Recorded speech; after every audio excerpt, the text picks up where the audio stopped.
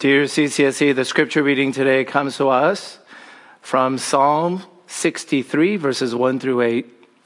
So please follow along in your Bibles. I'll read for us Psalm 63, verses 1 through 8. I will begin with the historical subscript, a psalm of David when he was in the wilderness of Judah. O God, you are my God. Earnestly I seek you. My soul thirsts for you. My flesh faints for you, as in a dry and weary land where there is no water. So I have looked upon you in the sanctuary, beholding your power and glory.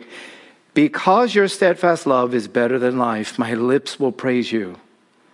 So I will bless you as long as I live. In your name I will lift up my hands. My soul will be satisfied as with fat and rich food, and my mouth will praise you with joyful lips. When I remember you upon my bed and meditate on you in the watches of the night, for you have been my help, and in the shadow of your wings I will sing for joy. My soul clings to you, your right hand upholds me. This is God's very word. Thanks be to God. A very well-known working summary of the book of Psalms is, life is hard, but God is good. I grew up learning this about the book of Psalms. Life is hard. I don't think I have to explain that part, but God is good. Let me suggest that Psalm 63 here changes a preposition and takes it much further. According to Psalm 63, it seems to tell me life is hard because God is good. Life is hard because God is good? How did the psalmist discover this? How can you and I? And last we'll close with, what is this that is better than life? Life is hard because God is good. How did the psalmist discover this? How can you? And what is better than life? First, life is hard. Life is hard. David the psalmist here is in the wilderness and he lays his soul bare. He says that he is hungry. He says that he is thirsty. He feels faint. And for some reason, he finds himself in the wilderness. Now, I assure you, David the psalmist was not glamping. He was not up in Yosemite with all the modern amenities at your disposal if you really need it. He was not on vacation, but he was actually running for his life. Deathly afraid. And most commentators will tell you upon this occasion, he was being hunted and hated by his own son, Absalom. And you talk about a dysfunctional family. The kind of wretchedness and shame David must have felt as a father. This is David betrayed by his own son, and this is why he finds himself faint and hungry and thirsty and scared for his life. This is probably a rock bottom moment in the life of David. The Bible tells us that even Jesus Christ himself hungered and thirsted in the wilderness. So literally or metaphorically, this happens to everyone. This happens to everyone. Now, why? Why must life be sometimes so hard? Well, let me put it this way. When do you go see a doctor? When do you all of a sudden get curious to check upon your health or the condition of your physical body? Oh, it's because God signals through our created bodies, something's wrong, something feels off, there's a pain here or a pain there, and then you go check it out. And God signals to us, even through our created bodies, you better pay attention to this so that you can hopefully get better. Now, how would God signal to you and I something is so wrong or off or broken with our invisible souls? Hey, my friends, how else do you expect God to get your attention that your entirety and your future eternity and your destination, you are headed completely the wrong way to a point of no return. How would God signal that? Through an easy life? This is what C.S. Lewis observed in his book, The Problem of Pain. The settled happiness and security which we all desire, God withholds from us by the very nature of the world. The security we crave would teach us to rest our hearts in this world and oppose an obstacle to our return to God. Our Father refreshes us on the journey with some pleasant inns, but will not encourage us to mistake them for home. If God is altogether good, if He is infinitely, perfectly good, then the worst thing God could do, according to Romans chapter 1, is to leave you to just do what you want. Is for God to give them over to the lusts, to our natural lusts. To go about all of life looking for success or defining your identity, looking for romance or significance or fulfillment or even freedom without God. If again God is altogether good, all the success in the world without Him would be a curse. The worst thing that God could do in our generation is let you feel like and let you chase being on the right side of history, the right side of politics, or the right side of your peers, or the right side of your culture, without ever being concerned if you're right with Him. Hey, make no mistake, my friends. Life gets hard for everyone. But here's God's purpose. God tests His own people. He tests His own children when life gets hard to give you something better. God will never intend it for your demise. He has planned something better so that you would emerge stronger and closer to your one and only true God and become more like Jesus. Whereas the devil, yes, there is an evil being with all of his forces and hosts who roam around, according to 1 Peter chapter 5, like a roaring lion seeking to devour and to destroy. Whereas God tests you when life gets hard, the devil comes along to tempt you. Not to give you something better, but to give you something much worse, to the point of no return. So which is it going to be for you? Which will it be for you? Is God still good when life gets hard? Is God believable? Is He trustworthy? Can you still follow Him as good, even when apparently all things around you are not good? Or do you believe that God is good only when it's going good for you? This is the first part of Psalm 63, but of course he moves on. How did he discover that God is good even when life is hard? And how can you? Look, the key to how the psalmist discovered that God is altogether good in all of life at all times is he kept going after God. He just kept going after God. He kept seeking after God. He kept coming to God. He had a disciplined, dogged pursuit. He had a disciplined, dogged pursuit. We read this in the Gospel of John, chapter 6, verses 66 to 68. After this, many of his disciples turned back. The disciples of Jesus turned back and no longer walked with him. So Jesus said to the 12, "Do you want to go away as well?" And Simon Peter answered him, "Lord, to whom shall we go?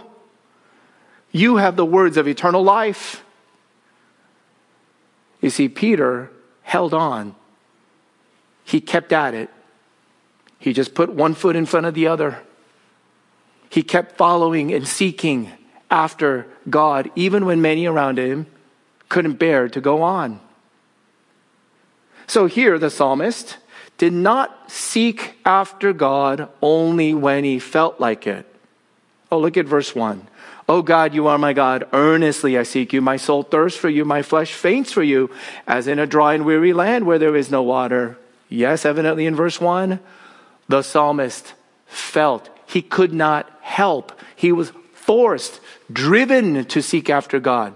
There are plenty of moments in life you will feel like you might die if you don't go after God. So, of course, when you feel like you have to, my suggestion would be you really should go seek God earnestly. But I think real life requires much more. Verse 8. Verse 8 reads this: my soul clings to you. Your right hand upholds me. My soul clings to you. That is the same Hebrew word that appears in Genesis chapter 2, verse 24, upon the first human marriage between Adam and Eve, in which Adam proclaimed, therefore a man shall leave his father and his mother and shall cleave or cling to his wife. To cleave means you keep going at it, you keep going at it, you stick to it, you are faithful, and you just keep doing it no matter what you feel. It's a disciplined, dogged pursuit. Oh, Pastor, but I just don't feel it. I just don't feel much when I try to come to God or go after God and open up His Word and begin to pray. Within about 15 minutes, it feels like it's of no use. Can I ask you, explore with me, but do you want to? What got you doing that even in the first place? Do you still keep and wanting to do that which you just started? I'm not trying to play tricks on you. No, I'm just trying to teach and explain the Bible to you. Because here's what the Bible says. You are not capable of any of this desire or any of this pursuit or any move toward God if it's not God Himself who first moved after you. The only reason in verse 8 the psalmist could cling is because God was upholding him by His right hand. You hunger and you thirst and you ache and you miss the presence of God and you desire more of God. Why? Why would you desire any of God? Why would you desire more of God? It's because God Himself so desires and is coming after you. Look, if you're really, really sick or you're dead, you have no appetite. But if you are spiritually alive and there is any stirring or hunger or thirst, it is a sign of life. And who do you think put it there? If you are missing the presence of God, if you are mourning over the seeming absence of God, the Bible would say it's actually because of the imminent presence of God in your life. Show me a person who longs for God. The Bible will tell you there's a person who's in love with God. Do you ever hear of people who are discontented and not satisfied with their present spiritual experience? Well, I'll tell you, that's a person who wants to love God much more. A person who misses what it used to be like. A person who keeps coming after God. A disciplined, dogged pursuit. Please don't give yourself that much credit. God is that disciplined and He's that dogged. He's coming after you. So just do these two practical disciplines with me, would you? We just began the Psalms. We've also begun a scripture reading plan through the summer, which I cannot recommend more highly. Do these two things from verse 6. Let me read it for us. When I remember you upon my bed and meditate on you in the watches of the night. First practical discipline, remember. Remembrance. In the watches of the night, throughout the night. You know, what you do in secret, what you do when you are all alone, is really who you are. For the psalmist, in the watches of the night upon his bed, he remembers. And then second, he says he meditates. What is meditate? That's all. This is all it means. Just put it on repeat. Put it on repeat. Pastor Daniel Penn, preaching from Psalm 34 last week, says, how can you rediscover and experience the goodness of God? You gotta put certain things on repeat. Meditate. Remembrance and repetition. Remembrance and repetition in a disciplined and dogged way. And see what happens.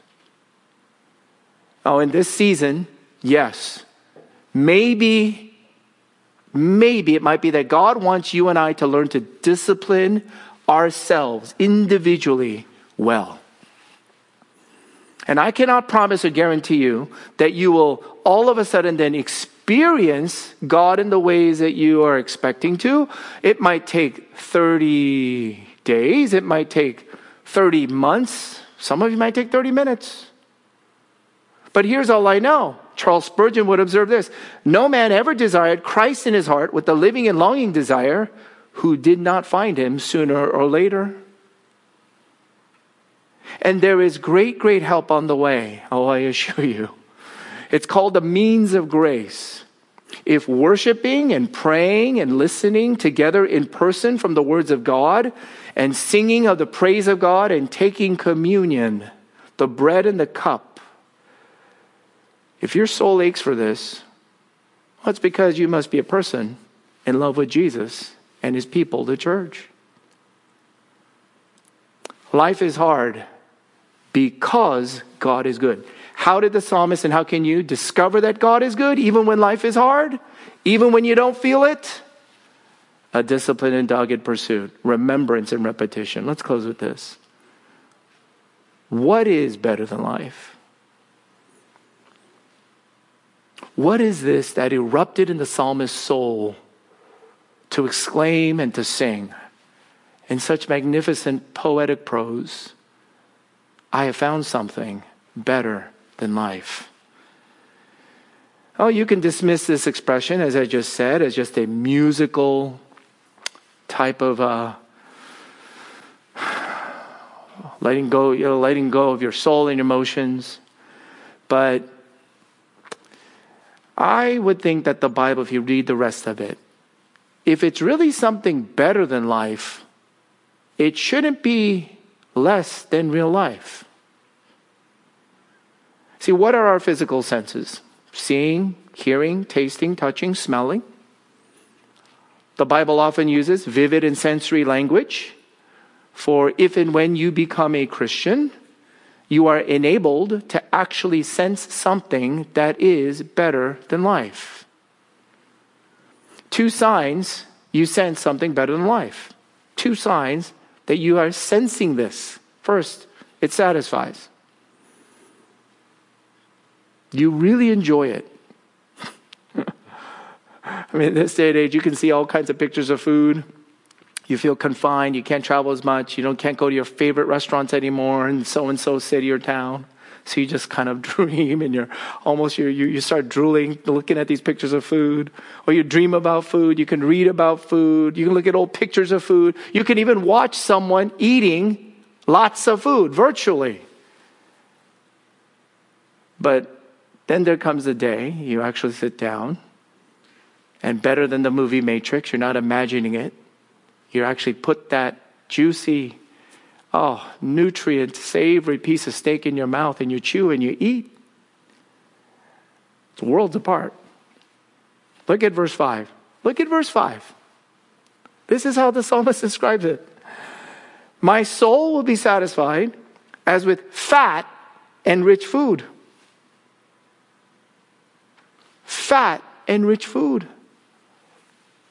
Scripture, or the things of God, can taste that good. It is like fat and rich steak. It satisfies his soul. Does it? Does it? Do the scriptures satisfy you like this? This is the first sign that you sense there's something better than life. Here's the second sign. It strengthens you. Not only does it satisfy you, but it strengthens you. Oh, a glorious passage from Isaiah chapter 49, verses 15 through 16. God likens himself, shows you his heart in this way. Can a woman forget her nursing child, that she should have no compassion on the son of her womb? I dare you to try to get in the way of a nursing mom. The ferocity, the protection, the possessiveness, the intensity you will be met with. God goes on to say through the prophet Isaiah, even these may forget, yet I will not forget you. Behold, I have engraved you on the palms of my hands. Listen, my friends, when you get to sense the savory, rich, fat truths of these kinds of words, you feeling forgotten and alone will fade.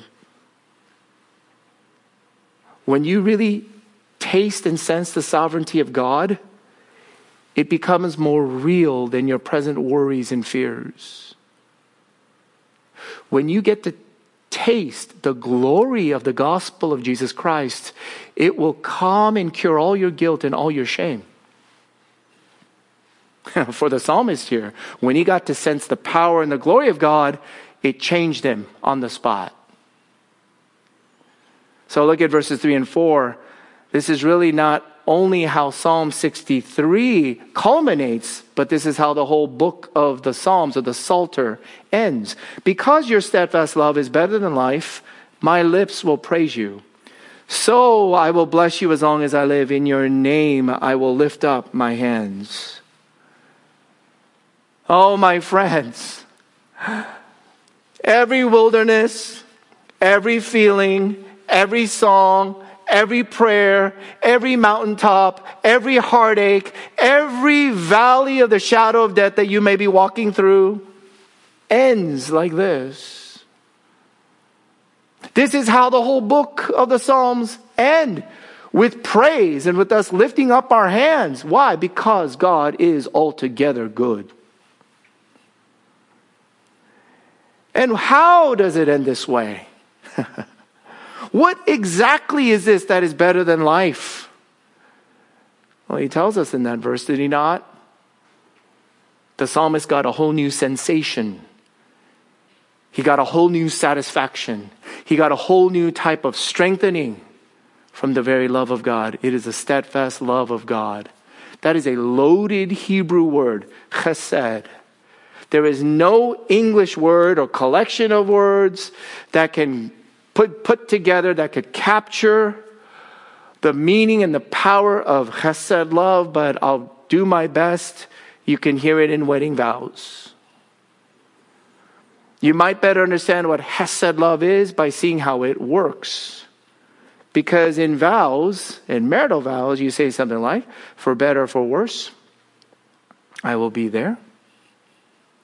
For richer or for poorer, my entire financial livelihood, my future lies with you.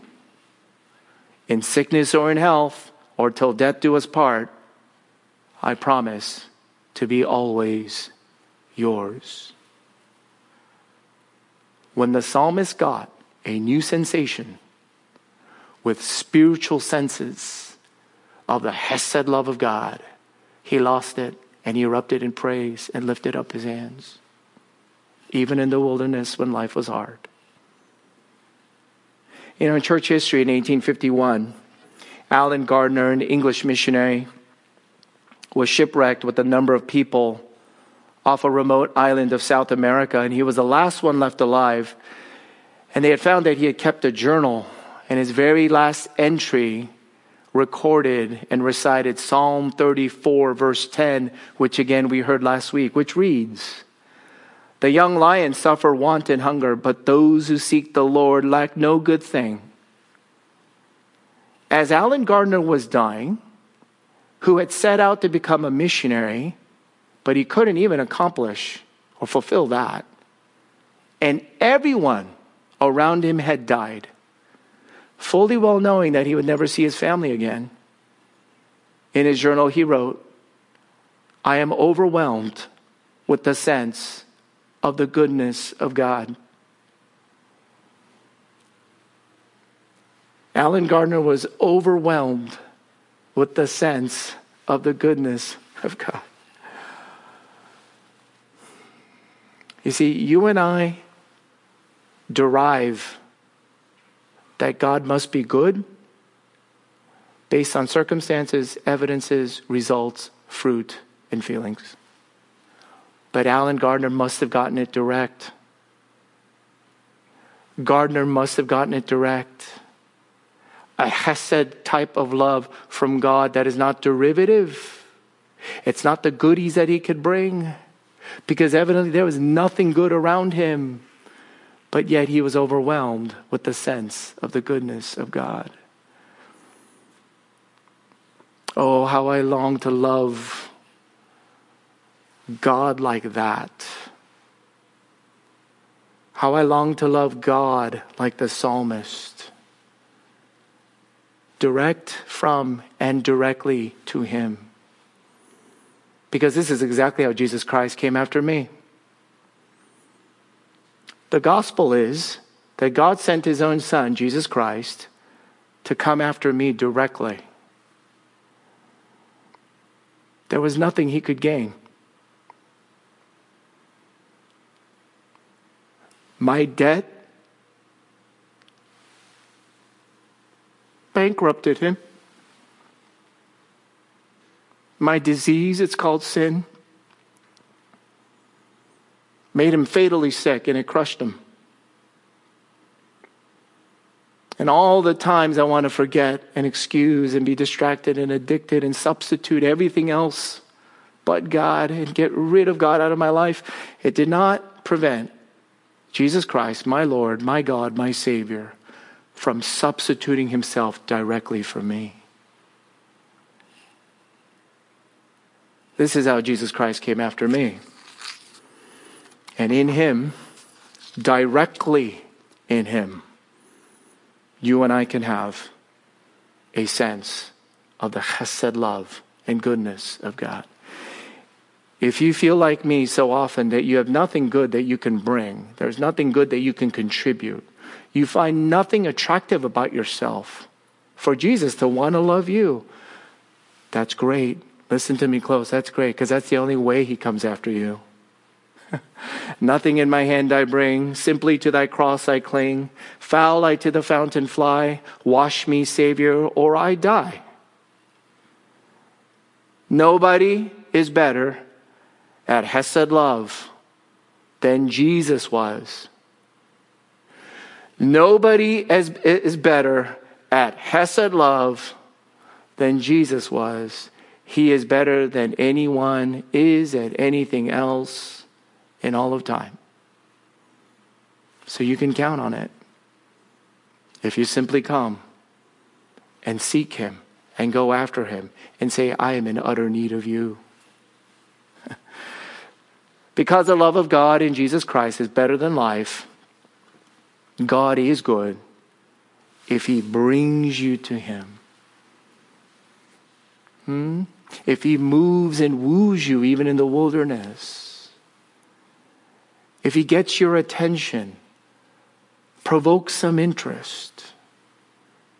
And if he brings you to his son, Jesus Christ, that is better than life. And God will do whatever it takes. So today, right here, right now as you listen to the Word of God, you can come to Jesus and simply ask him to come into your life. You can say, Jesus, I give you my life, and I want you to fill me with your love that is better than all of life. I am yours. I want to belong to you. I want to follow you. And if you do this today, please share it with one of our leaders or pastors. We'd love to pray and follow up with you. And I assure you, Jesus Christ, He loves to love on you, because he lived and died and he got up from death. He came all the way back from the dead to come after you. Life is hard, but it's because God is good.